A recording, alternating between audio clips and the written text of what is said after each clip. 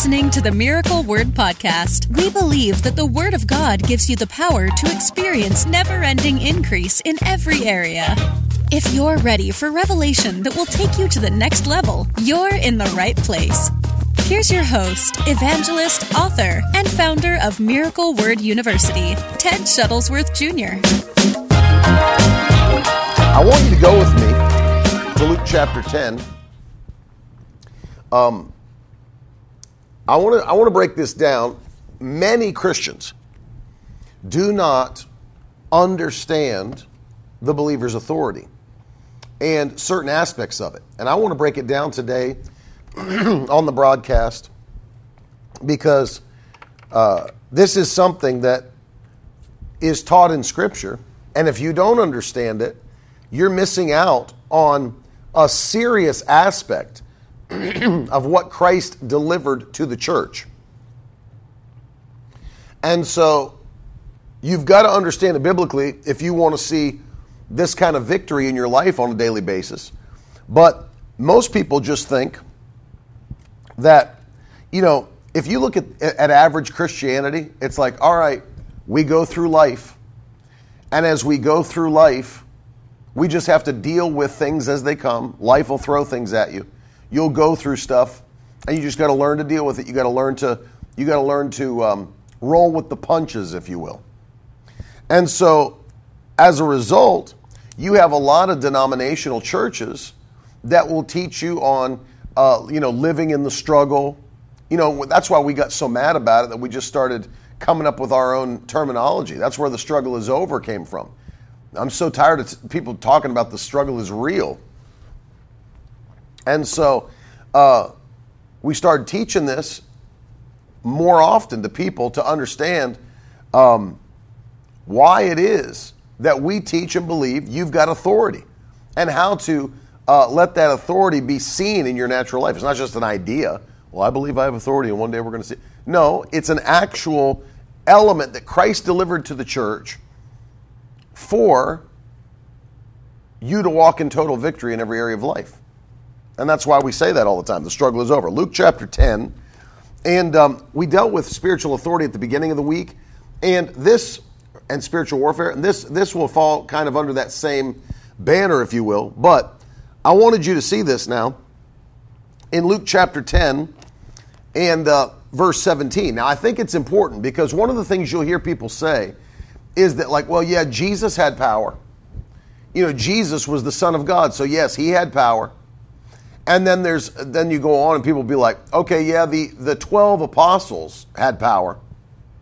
The 12 apostles, they were handpicked by Jesus. They had miracle power. They did what they were called to do. And those 12, once they died, once they passed away, then all those apostolic miracle working gifts disappeared. That they don't work anymore. That whole power of God through the church in that way doesn't work anymore. So I do think it's important to note that when we start in Luke 10:17, the Bible does not say, and the 12 returned with joy, saying, Lord, even the demons are subject unto us in your name. Look at what it says. It says, and the 72 returned with joy, saying. So, without question, the power of God that Jesus delegated to them, it extended beyond the 12 disciples, and it's now being reported in action by these 72. Right? So Luke 10:17, the 72 returned with joy, saying, Lord, even the demons are subject to us in your name. And he said to them, I saw Satan fall like lightning from heaven. Behold, I have given you authority to tread on serpents and scorpions and over all the power of the enemy, and nothing shall hurt you. Nothing shall hurt you. Nevertheless, do not rejoice in this, that the spirits are subject to you, but rejoice that your names are written in heaven. So let me break something down again real quickly. if you've ever looked at this from a King James Bible, that was something that kind of threw people off. They didn't understand it because if you were to look in the original language, you don't see power and power. I've explained this on the broadcast before. You don't look at Luke 10:19 and see the word power and then the word power. I give unto you power over all the power of the enemy. The Bible doesn't originally say that. That's why these newer translations, I appreciate the work that was done in translation so that we can understand that it doesn't say I give you power over all the power. It says I give unto you authority. I give unto you authority over all of the power of the devil. Two different Greek words. Exousia. I give unto you exousia, that's authority, over all of the dunamis. That's the power. That's the power. So authority over power. Authority over power. I've explained it to you before that, as Brother Hagin explained it, that when a police officer is standing at a red light that may be out, it may be flashing, maybe it's off totally, and he's directing traffic, he doesn't have power over the F-150. If the F-150 wanted to, it could run the police officer over. And there's nothing he can do about it. He can't push it out of the way. He doesn't have power over the truck. But he does have authority over the driver. So that when he holds up his hand or he holds up a stop sign or a flashlight or whatever it might be, that truck stops. The driver of that truck stops the truck. Why? Because he is recognizing the authority of the police officer. And that's the difference. I give unto you authority over all the power. And that's why it needs to be defined that way. Because one of the things you're going to see is that there are people that attempted without authority to do the same things that the body of Christ was doing, who had the authority and failed. And I've made this analogy before, but in Acts 19, look at the 7 sons of the Jewish priest Sceva. And they tried to lean on authority that they didn't have when they encountered a demon-possessed man, right? And they find this demon-possessed man, and here come these 7 guys. And if you notice it, even in the text that you're reading, you can see that they don't have their own authority, right? So they say, in the name of Jesus, who Paul preaches. They throw it. They're leaning on Paul's authority. In the name of Jesus, who Paul preaches, come out of the man. And the demons don't respond. The demons don't obey. They just kind of, look the man up and down. And really, the demon-possessed man then overpowers the 7 men. Strips them, beats them, sends them back the way they came, bruised and naked. What was going on? They were trying to operate in authority that they didn't have. That they did not have. And so, as you look at authority, you recognize Jesus had it, Paul had it, the disciples had it, the 72 had it, the early church had it, right? Authority over the devil. Why do you think that demons began to become irritated and scared around Jesus? They felt his authority. They felt his power. They couldn't deal with his authority. They couldn't deal with his power. Why do you think, for example, same with Paul and Silas, Paul and Barnabas?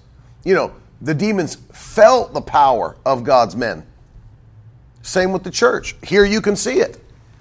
And this is even before the church was founded. This is back when Jesus is still on the earth before his death, burial, resurrection, ascension.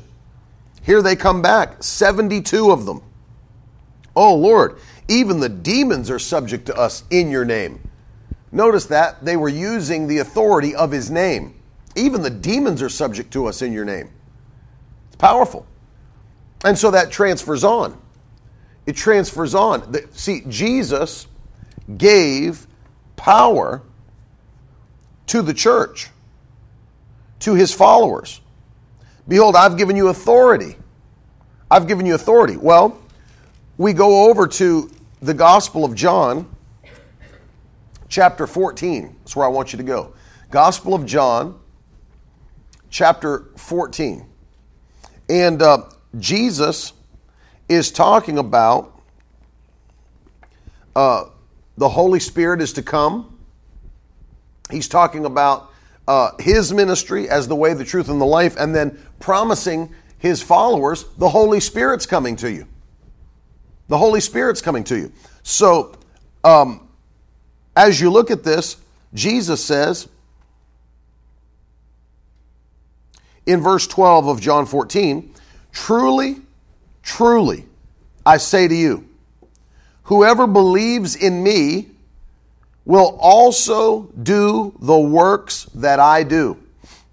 And greater works than these will he do, because I am going to the Father." Now look at this.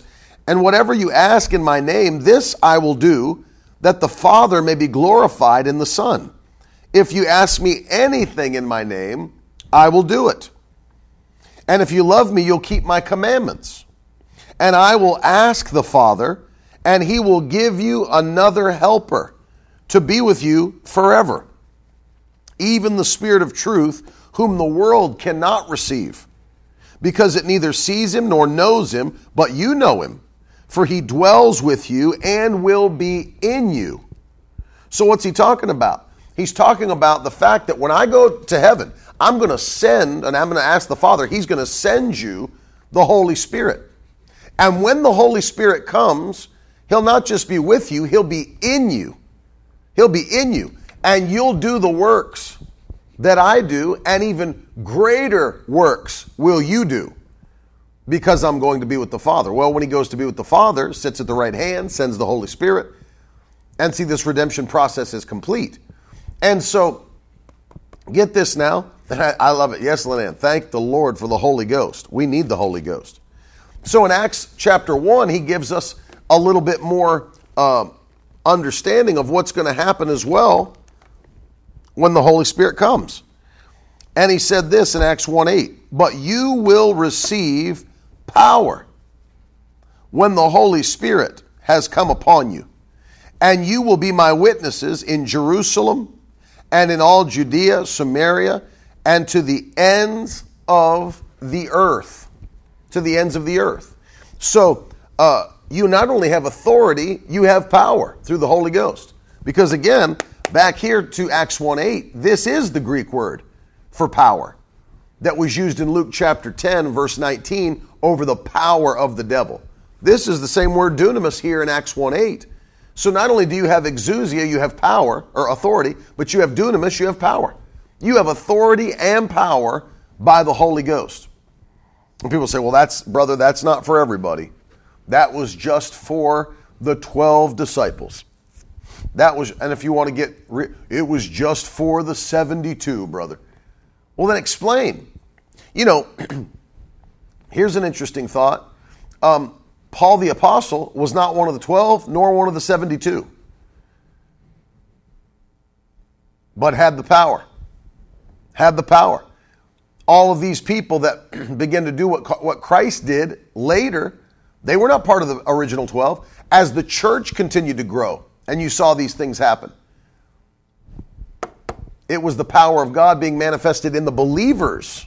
Right, AJ? Stephen or Philip in the book of Acts. Acts chapter 8, you go on. Yep, or Barnabas. Exactly right. That's the point I'm making. They weren't part of the original 12. They weren't part of the original 72, but they walked in the power of God. Philip walked in the power of God to such a degree, he goes to the city of Samaria and begins to preach Christ to them, and the whole city begins to listen to what he has to say. They see the signs and the wonders. They hear the gospel preached, and they believe on the name of Jesus Christ. Peter and John come, they all get filled with the Holy Ghost. And so, these that weren't even a part of the original 12, part of the original 72, are also receiving the power. Why? Because when the Holy Spirit was sent to the church and we were given the ability to come into covenant with Jesus Christ, I've been preaching this recently, and I want you to write it in the comments section, because this is a very, very important point for you to get in your spirit. Number one is this: when you got saved, put it this way. I didn't just become part of the family, I became part of the body. Put that in the comments section. I didn't just become part of the family, I became part of the body. This is a big, big thing to understand. I didn't just become part of the family, I became part of the body. This is the reason this is so big, is because of what we're discussing today, the believer's authority. What many people don't, why they can't grasp it, why they don't understand it. I'm not just part of the family of God. I am a part of the body of Christ. I'm a part of the body of Christ. That's a whole nother thing. It's a whole nother thing. And so we're going to deal with that quickly. And I want you to go with me to Ephesians. Ephesians chapter 1.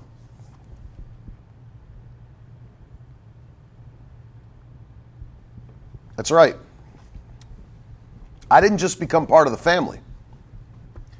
I became part of the body. Ephesians chapter 1.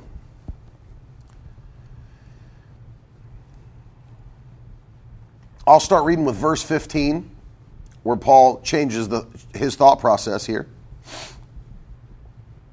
For this reason, because I've heard of your faith in the Lord Jesus and your love toward all the saints, I do not cease to give thanks for you, remembering you in my prayers, that the God of our Lord Jesus Christ, the Father of glory, may give you the spirit of wisdom and revelation in the knowledge of him, having the eyes of your hearts enlightened, that you may know what is the hope to which he has called you, and what are the riches of his glorious inheritance in the saints, and what is the immeasurable greatness of his power toward us who believe, according to the working of his great might that he worked in Christ when he raised him from the dead, get this, and seated him at his right hand in the heavenly places. That's a place of authority. The right hand of God speaks of authority. That's where he sat Christ, at his right hand. And where did he seat him? Verse 21, far above all rule and authority and power and dominion, and above every name that is named, not only in this age, but also in the one to come. And listen, and put all things under his feet. And, now here's the part you got to get this in your spirit. And gave him as head over all things to the church, which is his body, the fullness of him who fills all in all. So understand this before we go further. Christ became the head of the church, which is the body of Christ, the fullness of him that fills all in all. Get that in your spirit now. I'm not just a member of the family, I am part of the body. Paul does a lot of teaching on this. I'm a part of the body. I'm a member in particular of the body of Christ. That's a huge distinction to make, because you could say, well, I'm in the family, but it's really Jesus who has all the authority. It's really Jesus who has all. No, I didn't just get made part of the family. I became part of Christ's body. Part of Christ's body. Hallelujah. It's a big, big, big, big distinction. And I'm going to explain why in a minute.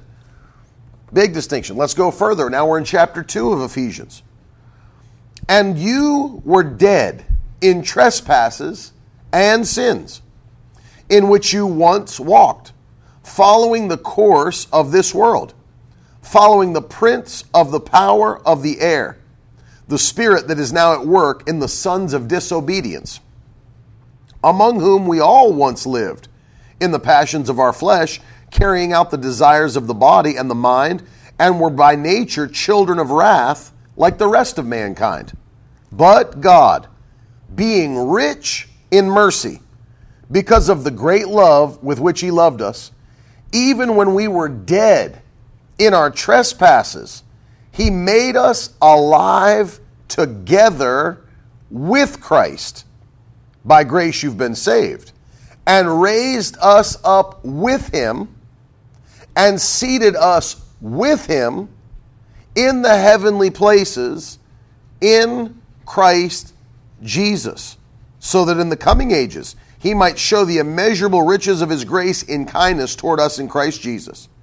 For by grace you've been saved through faith, not of your own doing, it's the gift of God, not a result of works, lest anyone should boast. For we are his workmanship, created in Christ Jesus for good works, which God prepared beforehand that we should walk in them. So get this in your spirit. Though we were dead in trespasses and in sins, he raised us up together with Christ. Get it now? When Christ was raised, I was raised. When Christ was raised, you were raised. This is identification with Christ. We identify with every action of Christ. We identify with his death. We identify with his burial.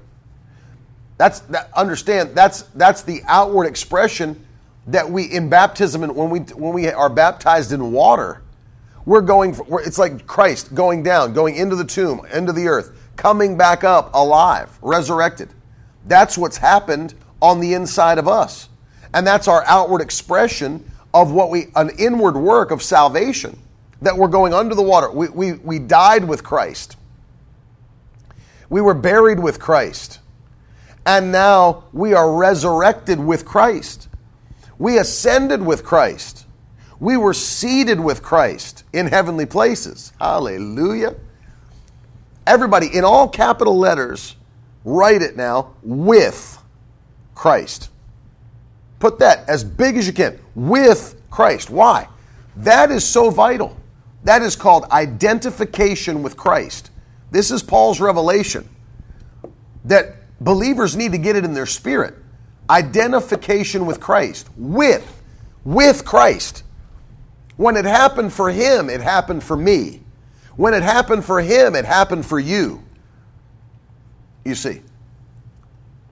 Identification with Christ. With him in burial. With him in death. Paul said this to the Galatian church. Galatians 2:20. I am crucified with Christ. Glory to God. Let's go back to it. One book back, Galatians 2.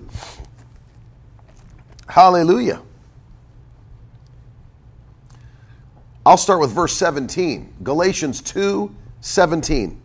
But if in our endeavor to be justified in Christ, we too were found to be sinners, is Christ then a servant of sin? Certainly not. For if I rebuild what I tore down, I prove myself to be a transgressor. For through the law I died to the law, so that I might live to God. Now look at verse 20. I have been crucified with Christ. It is no longer I who live, but Christ who lives in me. And the life I now live in the flesh, I live by the faith of the Son of God, who loved me and gave himself for me. I do not nullify the grace of God, for if righteousness were through the law, then Christ died for no purpose. He's teaching the Galatians here that we're not justified through the law or through works, we're justified through faith in Christ Jesus. I've been crucified with Christ. It is no longer I who lives, but Christ who lives in me. And the life that I live in the flesh, I live by the faith of the Son of God. So we identify with Christ. I was crucified with Christ. I was buried with Christ. Right? I was resurrected when he got up, we got up. Hallelujah. With Christ. I ascended. When he was raised, we were raised. That's what Ephesians 2 says.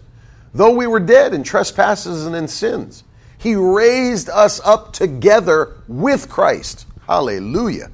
And seated us in heavenly places with Christ. Well, why is that again? Well, back to Ephesians 1. This is something that we need to really have in our spirits, because it's the crux of this whole matter. It is the hinge on which this argument swings that Paul's making. Is that you are not an individual in the same way that you used to be, where you were a part of one kingdom, now you're a part of another. But it's no longer I that lives, Paul said. It's no longer I that lives. It's Christ that lives within me. Hallelujah. Hallelujah.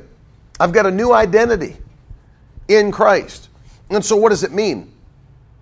It means that now I have been brought into the body of Christ. Not the family of God only, the body of Christ. Now you're a part of the family too, because Christ is in the family, but you're really the powerful part. I'm in the body. And here's why it's a powerful part. Look at this now. We got added to the body, and then Ephesians 1 tells us at the end of the chapter that God seated Christ in heavenly places, and he's far above all rule and authority and power and dominion, and above every name that is named. Not only in this age, but the one that's to come. Look at verse 22.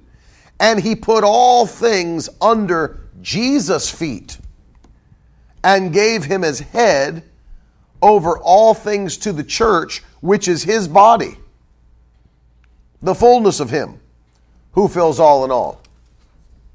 So now, remember this, if I'm a part of his body, and Paul makes this argument to the Corinthian church, don't be upset about what part of the body you are. And don't ever think you're insignificant because you're a different part of the body than somebody else is. Don't say, well, I don't have any need of my ears because I have eyes. No, you need both. You can't say I don't need a mouth because I have a nose. You need both. Every one of us are members in particular of the same body, the body of Christ. And so, as we understand this, get it now, if I am now in his body, then when he was raised up, I was raised up as a part of his body. Hallelujah. If I board a plane and it takes off and I fly up above Florida and pass over Atlanta, Georgia, you can't say, well, you know, it's Ted's head that's so far over Atlanta, Georgia. You know, it's his head that's flying at that level. No, my entire body boarded the plane. My entire body was raised up when it took off. My entire body is far above the city of Atlanta. Why? Because my body is not separated. It is unified. Get this now, if the head is cut off the body or removed or separated from the body's dead. The body's dead. You are connected to Christ. You are a part of his body. That's why I always say this when I'm preaching, and it makes people laugh, but you know, if I go to a church for the first time and introduce myself to the congregation, I don't introduce every limb of my body, every part of my body as a different individual. So great to be here with you today at Victory Church. My head is Ted. My arms are Richard and Dawn. You know, my legs are, you know, it's like, you don't do that. It's all Ted. All of me is the same identity. All of me is the same identity. You know, not only does my head own my car, my arms own my car. My legs own my car. Because the car belongs to Ted. All of me owns the vehicle. My feet own the vehicle. My hands own the vehicle. I'm getting something to you, into your spirit. All of me owns it's not just my head that owns the house. My whole body owns the house. You see what I'm saying? All of me is in ownership of those things because all of me is me. And the Bible says that you have been united with Christ and you are a part of his body. He's the head over all things to the church, which is his body, the fullness of him that fills all in all. And so when he was raised, we were raised. This is what I want you to get in your spirit now. And gave him to be head over all things of the church, and put all things under his feet. So notice, how far up is he, according to Scripture? Far above all. Far above. So now we go down, and he put all things under his feet, and gave him to be head over all things to the church. So even his feet are far above all. Get that? Even his feet are far above all. And the church, which is his body, fullness of him. So, if you're a part of the body, do you realize that it doesn't matter if you're just a pinky toe? If that's your role in the body of Christ, it doesn't matter if you're just a pinky toe, you're a part of the body. And the body's been raised up. And the body is seated in heavenly places. And the body is far above all. And the body has all things under his feet. So even if you're at the lowest part of the foot, if you're the heel of the body, if you're Christ's heel, if that's who you are in the body of Christ, and you're serving your purpose as the heel of the foot. The heel being the very lowest part of the body, all things are still far under your feet. Glory to God. Because you're not just a little bit above. Christ wasn't raised slightly above, far above. Far above. And so you carry that authority of Christ. It didn't pass away. It didn't get extinguished with the death of the last original apostle of the Lamb, John the Revelator. It didn't pass away. These things, God didn't change. Christ's plan didn't change. You are who Christ said you are. You carry that kind of power and authority. You're a part. You see now why it's so important to understand that you're not just a part of the family, you're a part of his body. If you're a part of Christ's body, then whatever is Christ's is yours. That's what covenant is. Whatever is Christ's is yours. You've been brought in as one. Brought in as one. When you were a little kid, you used to say that you and your best friend were like this, and you'd cross your fingers, we're like this. But that's not how you and Christ are. You're not tightly woven. You are one, the Bible says. You've become one with Christ, united with Christ in baptism. I've been united with Christ in baptism. Hallelujah.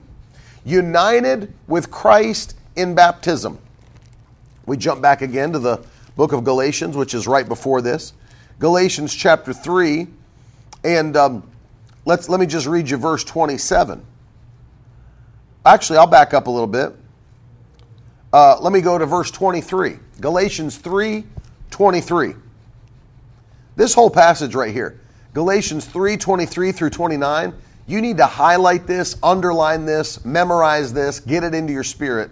Very, very powerful passage for the New Testament believer. Starting in verse 23 of chapter 3, Galatians. Now, before faith came, we were held captive under the law, imprisoned until the coming faith would be revealed. So how can you have faith in Christ before there was Christ on the earth? How can you have that? You can't have faith in Christ if there's no Christ to have faith in. So they were under the law of Moses. He said we were imprisoned until the coming faith would be revealed. So then, the law was our guardian. It kept us in line until Christ came, in order that we might be justified by faith. But now that faith has come, we are no longer under a guardian. So you see this? He's talking about the transition between being under the law of Moses and now being under the covenant with Christ. We don't need the guardian of the law anymore because now we can be justified by faith in Jesus Christ and his atoning work. For in Christ Jesus, get this, you are all sons of God through faith. Get this now, verse 27, for as many of you as were baptized into Christ have put on Christ. Woo! That'll make you shout right there. Verse 27. As many of you as have been baptized into Christ have put on Christ. You put him on. Hallelujah. You are in Christ. There is neither Jew nor Greek, neither slave nor free, neither male nor female, for you're all one in Christ Jesus. And if you are Christ's, then you're also Abraham's offspring, heirs according to the promise. Glory to God. Heirs. You're an heir. You're an heir. Why? Because you're a joint heir with Jesus Christ. Joint heir. Because you're in him, what's his is yours. His inheritance is your inheritance. His blessing is your blessing. What he is, you are.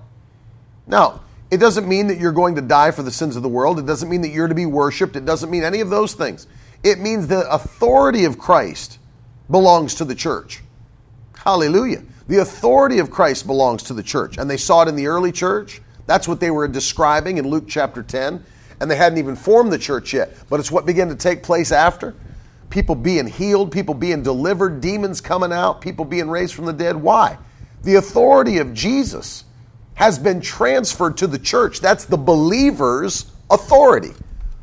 And if you don't get that, people are like, well, we're just little slaves of God out here. We just sitting around. And I understood that Paul referred to himself as a slave of Christ. A bond servant, that Greek word doulos, a bond servant of Christ. By the way, let me just add this in because people don't understand that because we look at slavery from the perspective of, the African slave trade or, whatever that might be that we see today, what we saw pre-Civil War. And we have this, picture of slavery from that perspective. But if you go back to Leviticus and read about what the word Paul was talking about, doulos, and it has a Hebrew word that correlates.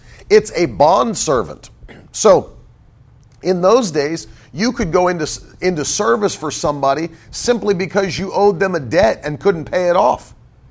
And so you became their slave or their servant to work for them until your debt was paid off. But do you know what the Bible makes provision for? The Bible makes provision for this word doulos in the Greek, and there's a Hebrew word that goes along with it, that when people had finally completed paying their debt, and they were no longer in that relationship of being a slave or servant to that person, there were people who didn't want to leave that family. Whether you know that or not, go back and read it in the book of Leviticus and understand it. There were people who finished their paying their debt, finished their term, if you will, and they didn't want to leave the family they were serving. They wanted to stay on. Well, they were called a bondservant. And so you know what they would do? There was an actual ritual that they would do. They would take them outside the house and take the earlobe, and they would put a nail through the earlobe into the front door of the home. It was a sign that forever, this person is now a member of the home. A member of the home. They loved the family they were with. I didn't want to leave. I've paid off my debt. I'm no longer a slave, but I want to choose to stay here. That's the word Paul was using when he was talking about his relationship with Christ. I could go do anything I want to do. I'm free to go live any old way I want to live, but I want to be a servant of Christ. I want to be a servant of Christ. And if you read from John, who wrote Revelation, he was the one that was with Christ at the Last Supper. And John refers to himself at the beginning of the book of Revelation as a bondservant. He refers to himself as a bondservant. Same Greek word I just gave you before. Look at this. The revelation of Jesus Christ, which God gave him to show the servants, that's that word, the things that must soon take place. He made it known by sending his angel to his servant, John. So that same word, doulos, used twice. I'm sending the revelation to all the servants, and it came first to the servant. This was the one who laid his head on the chest of Christ. What a powerful revelation. That he, literally, his ear was laying on the one who is the true door. I am the door, Jesus said. And John, who was the bondservant of Christ, laid his head upon the door at the Last Supper, his ear touching the door of Christ, and then refers to himself later as the bondservant, the doulos of Christ. I could go do anything I want, but I am choosing. I want to be a part of this family. I am crucified with Christ. Paul is encouraging the Colossians in Colossians chapter 3 to put on their new self. Listen to this. If then, now he understands that they know that we've been raised up together with Christ Jesus. If then you've been raised with Christ, seek the things that are above, where Christ is, seated at the right hand of God. Set your minds on things that are above, not on things that are on earth. For you have died. Look at this. For you have died. He's writing people that are reading this letter. For you have died, and your life is hidden with Christ in God. When Christ, who is your life, appears, then you also will appear with him in glory. See that? You died, and your life is hidden with Christ in God. Paul, if you go through all of his letters, he's teaching this intertwining of you're in Christ, you're with Christ, with whom? You go look at all the verbiage that he's using to get the churches to understand that you are one with Christ Jesus. I'm a part not just of the family, I'm a part of the body. Glory to God. Glory to God. Put that in the comments. I'm not just a part of the family, I'm part of the body. Put it in again. This is so vital. I wish every Christian could understand this. I wish every Christian could get this in their spirit so that you stop viewing yourself as a nobody. You stop viewing yourself as somebody that's struggling to try to get through life so I can get to heaven. That's not who you are. That's not who you're called to be. You're not called to struggle through life to try to find a way, if by the sweet by and by we'll understand it better. No. You are called to dominate. You're called to dominate with the authority of Christ on the earth. You're not just a part of the family. You're a part of the body. Glory to God. That's good enough to dance about all afternoon. Not just a part of the family, a part of the body. So powerful. And that same anointing that was in Christ is the Holy Spirit. That same anointing that he was filled with when baptized in the Jordan River by John goes into the wilderness full of the Holy Ghost. Dominates Satan in the wilderness. Dominates him. Satan tried so hard to take him out. And Jesus, as I taught, I believe on Tuesday, it is written, it is written, it is written. And then the Bible says in Luke, Satan had to leave until a more opportune time, which means that Jesus dominated him, and it was not a good time for Satan. It was not a good time for Satan to come mess with him. He just continued. It is written, it is written, it is written. Resisting the devil and making him flee. Full of the power of God. Full of the power of God. You know, some people have such a weak view of the Holy Spirit. This YouTube video popped up on my feed last night. This husband and wife couple that all they do is basically bash, anybody that's Pentecostal, anybody that's Word of Faith or whatever, and they just play their videos and sit there. The husband, the dorky husband, the personalityless wife, and their stupid dog. And they just sit on the videos and just are snarky about everything. You know, it's worse. You'd think it was like a Saturday Night Live skit. I mean, it seems like it is. It's so bad. And messing with people because they talk about the power of the Holy Ghost operating in the believer. And you know, this is how dumb people are. Like, well, we are thankful. They said this. Well, we are thankful for the Holy Spirit because, you know, he's there to make sure we don't sin more. It's like, yeah, that's what you think that the main job of the Holy Spirit is to indwell you. The very third person of the Trinity, of the Godhead, indwells you. Sits there and indwells the believer so that you don't have to sin more. That's what you think it's about? That's what you think it's about? You read all that Jesus said about the Holy Spirit and the coming Holy Spirit. You read all that the apostles taught about the Holy Spirit. You saw the narrative of what happened to them when they were filled with the Holy Spirit. And that is your insane interpretation. Oh, I believe He does empower us to not sin more. Like that's where they're at with their dumb Lutheran church mindset. That's where they're at. So it's not very nice to call them dumb. It's a very dumb position to take. Because if you relegate the Holy Spirit to just somebody who lives in you, it's like, well, I would be sinning a whole lot more than this, but I only sin a little bit because I have the Holy Spirit. Like, what are you talking about? What are you talking about? It's always funny to me to watch these people. I would love to see at the end of the year how many people they've won to Jesus Christ.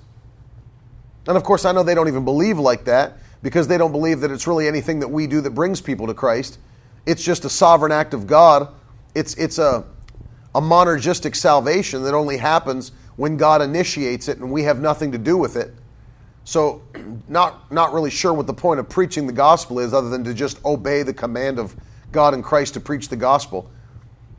But it's something God does on His own. So I understand they probably don't even win souls. They probably don't even go after the lost. They played a video of their pastor, quote unquote, or whatever those people have. I don't even know if they call them a pastor or whatever. But, if I had to listen to that guy speak every Sunday, I would just send myself to heaven much quicker. If I had to sit in that piece of crap service next to those piece of crap pews that look like they're 300 years old, next to those two ridiculous people and their dog. Unbelievable. It's ridiculous. And literally sit there and criticize every person that's doing anything for Christ because they don't like their doctrine, they don't agree with it. Oh, Lord, Kate. Ugh. That woman is like the most personality-less woman I've ever seen in my life. I don't even understand. I can't even deal with him constantly glancing over at his wife through his glasses to see if she approves or disapproves. I've never seen a weaker man on video than that guy. I've never seen somebody with less authority in my life than this guy. I don't even know why the dog's on the show. They make the dog howl at bad doctrine. What do you think of that preaching? Oh, it's like a bad SNL skit, I promise you. And this is what people think the Holy Ghost is. Oh yeah, he empowers you so you don't even sin more than you're already sinning. They actually think, I think we should go to church, because we are sinners. We're all sinners. All right, you keep thinking that. You keep contradicting the Word of God all you want. Keep calling yourself a sinner. Keep identifying as a sinner. When Paul said we're no longer sinners, but that we are new creatures in Christ Jesus. The old life is gone, and a new life has begun. So I would love to hear how these people who don't understand spiritual authority, the believer's authority, I would love to hear what they have to say about this new existence in Christ and how you can continually identify with the old life that happened before salvation and continue to call yourself a sinner. I'm a sinner. I'm a sinner. For example, when Paul referred to himself in the New Testament, that he was the greatest of all sinners, do you honestly think that Paul was referring to himself as the apostle that Jesus Christ appeared to and chose outside of time, according to Paul, and that Paul was referring to himself as though he were daily sinning and that he's the greatest of all sinners. Do you really think that that's what Paul meant? Or do you think that he was speaking about the fact that Jesus called him out of a life where being the greatest of all sinners, he was murdering Christians and didn't even know he was opposing God, thinking he was following God, thinking he was doing what God wanted and not even realizing that he was kicking against the pricks, according to Scripture. Imagine what you'd feel if your whole life you thought that you were doing exactly what God wanted, and then Jesus appeared to you and said, "Why are you persecuting me? Why are you coming against me? How long are you going to kick against the pricks? How long are you going to..." And most scholars believe that when Paul, he was on the road to Damascus, and they believe that, he didn't eat or drink. I put this in the book on fasting. Didn't eat or drink for 3 days. Some don't even believe that was just truly him fasting and praying. It was just him in a state of shock. There's Bible scholars that have studied this passage over and over and over. They say he wasn't doing a traditional fasting and prayer. It just said that he ate nothing for 3 days. In a state of shock. Can you imagine if you were like one of the most pious men you knew, rising up through the ranks, a Pharisee, but like literally sat at the feet of Gamaliel, received the greatest teaching, very educated, thinking you're doing a zealous man, thinking he's doing everything for God that God wants done, and realizing, at a turn of events, I'm actually persecuting the ones that God is using. And he's sitting there for 3 days in a state of shock. I was literally opposing the Most High God. I was literally opposing the Messiah God sent. So you think that Paul's referring to himself, I'm the greatest of all sinners. You think Paul was out getting drunk every night, sleeping around, getting high? What do you think Paul was doing? Paul said specifically in 1 Corinthians 9:27, he put his flesh under on a daily basis. Didn't say he was sinning on a daily basis. He said he put his flesh under on a daily basis. And these people don't understand the power of the Holy Spirit or even the purpose he was sent to accomplish. And this is where people miss it on believers' authority. They think, the Holy Spirit's just here to comfort us. Yes, he is a comforter. He's just here to make sure we don't sin. Yes, he will convict the believer of their righteousness. Yes, he does that. But don't forget that he empowers you. Look at the way, I'll finish with this and we'll pray. Look at the way he empowered Jesus. That might be a great place to start. Look at the way he empowered Jesus. Jesus did nothing for 30 years. And then after he was baptized in the Holy Ghost, then his miracles broke loose. Then his ministry broke loose. He couldn't do it. He was the Son of God from birth. He was the Messiah from birth. He's an eternal being. The Word made flesh, dwelt among us, full of grace and truth. Nothing about Jesus changed except that he got filled with the Holy Ghost. And when he was baptized in the Holy Ghost, then guess what? You can't argue that that was his salvation experience. He was without sin. He didn't need salvation. He was without sin. What was that at the Jordan River in Luke 4? That was his empowerment experience. That's what he said. That's what he was saying would come upon us when the Holy Ghost was sent to us. And you'll receive power when the Holy Spirit has come upon you. Well, it came upon Jesus at the Jordan River. This is my beloved Son. Holy Spirit descended upon him like a dove. And Luke 4:1, and he was led into the wilderness full of the Holy Ghost. Fasting, prayer, Luke 4:14. And he returned from the wilderness full of the power of the Holy Ghost. So, the Holy Spirit is sent to us to walk in the power and authority that Christ reserved for his body. You have power.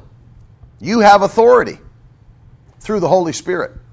Most people never understand why. It's because you're not a part of the family, you're a part of the body. Amen. You're a part of the body. Praise God.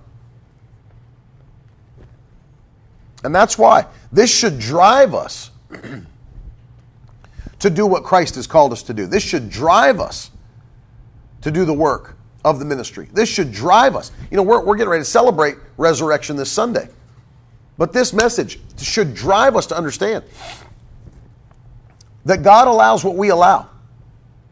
I'll tell you, Brother Hagin said, I'll tell you this story and then we'll pray. When he got this revelation from the Lord by studying these passages, he said he had a vision where the Lord appeared to him. Jesus appeared to him to speak to him. And Jesus is there speaking to Brother Hagin. And he said when he did, a demon spirit came in between he and Christ and began to make noise and babble so that he could no longer hear what Jesus was saying to him. It just went on, and just made noise, and so that he couldn't hear the voice of Christ. And he's sitting there wondering, why isn't Jesus doing anything about this? What's going on with this? Why isn't Jesus? And finally he got angry enough that he couldn't hear Jesus, that he said, in the name of Jesus, get out of here. And that thing left. I mean, it left. And Jesus said to him after this, now this is Brother Hagin's own testimony. He said that Jesus said, if you'd have not done anything about that, I couldn't have.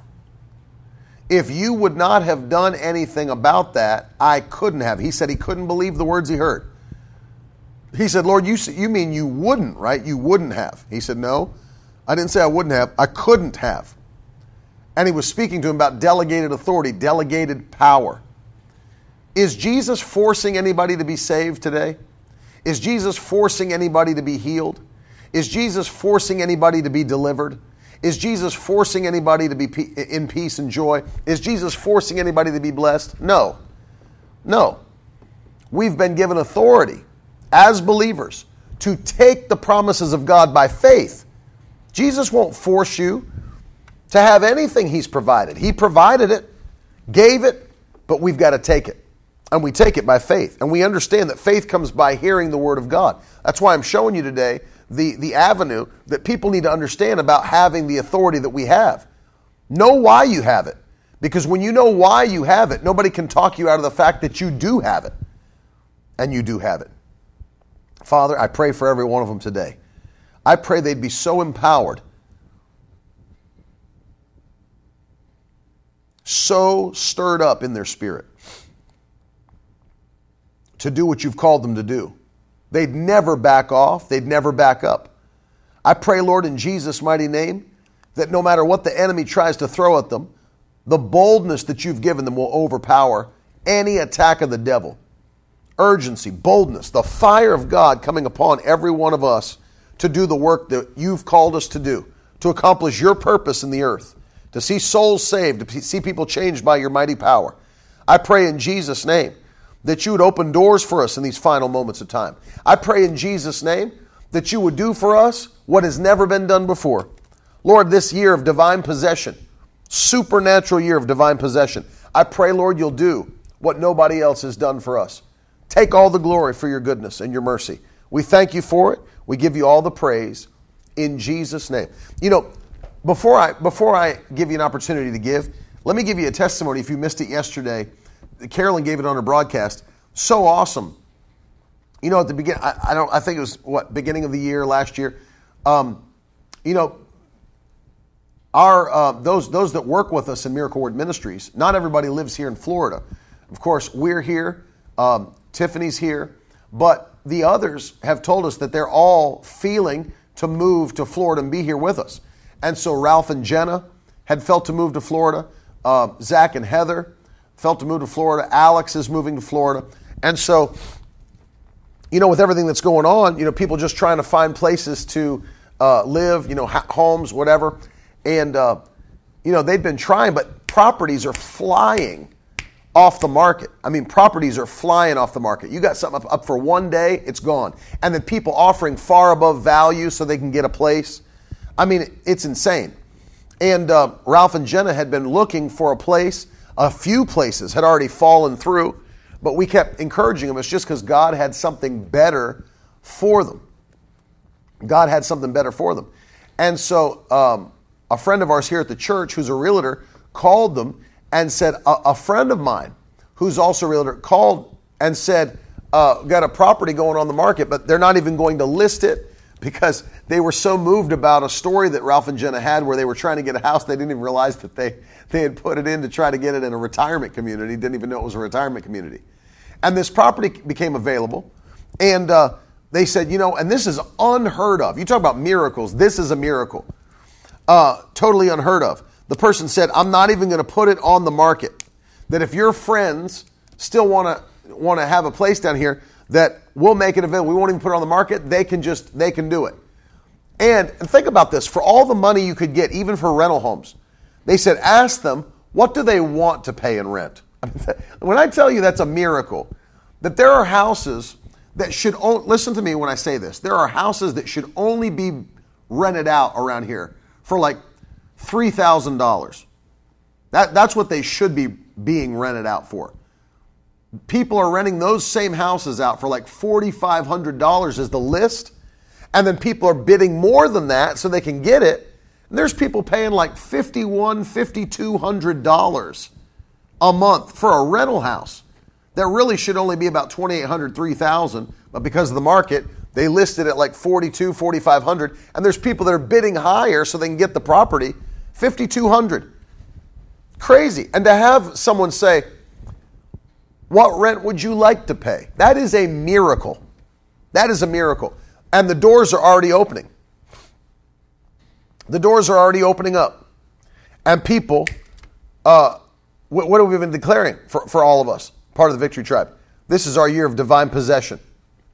This is our year that God is going to give us what we've never had. We'll do what we've never done. We'll go where we've never gone. It's our year. Don't give up on that. This is our year of divine possession. And I'm telling you, we're going to have what we've never had. This is going to be a mind-blowing year. And so let me encourage you. Maybe you're believing for a miracle like that. Do what they've been doing. Sow seed. Get seed in the ground. Give God something to bless. And so let me encourage you. Sow a seed by faith today. Do what the Lord's speaking to you to do. It's important because God has plans to bless you this year. But they don't come to pass automatically. God responds to your obedience, to your faith. Always. Always.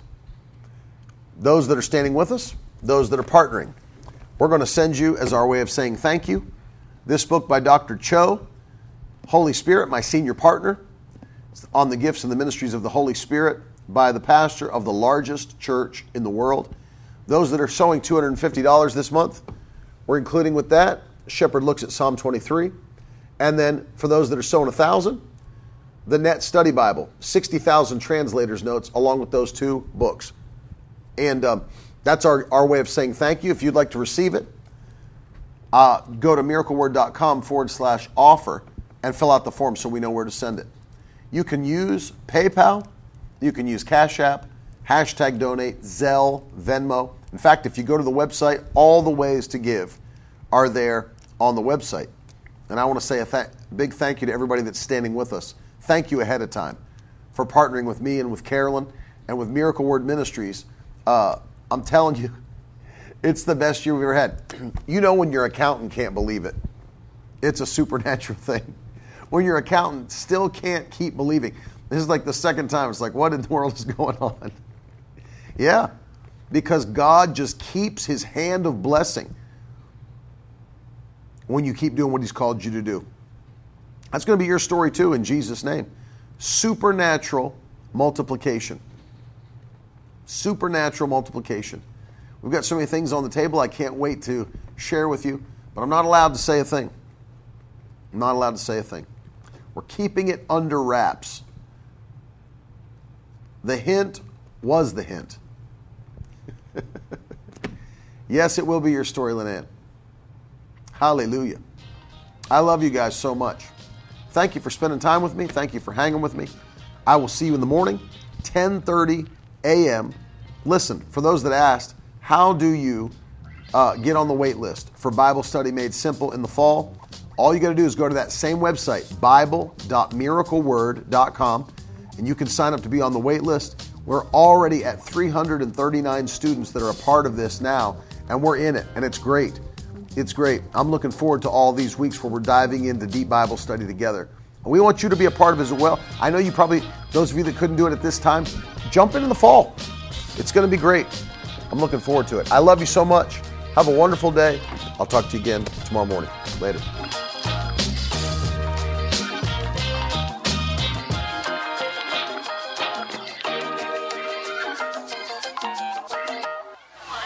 Now that's the stuff leaders should be made of.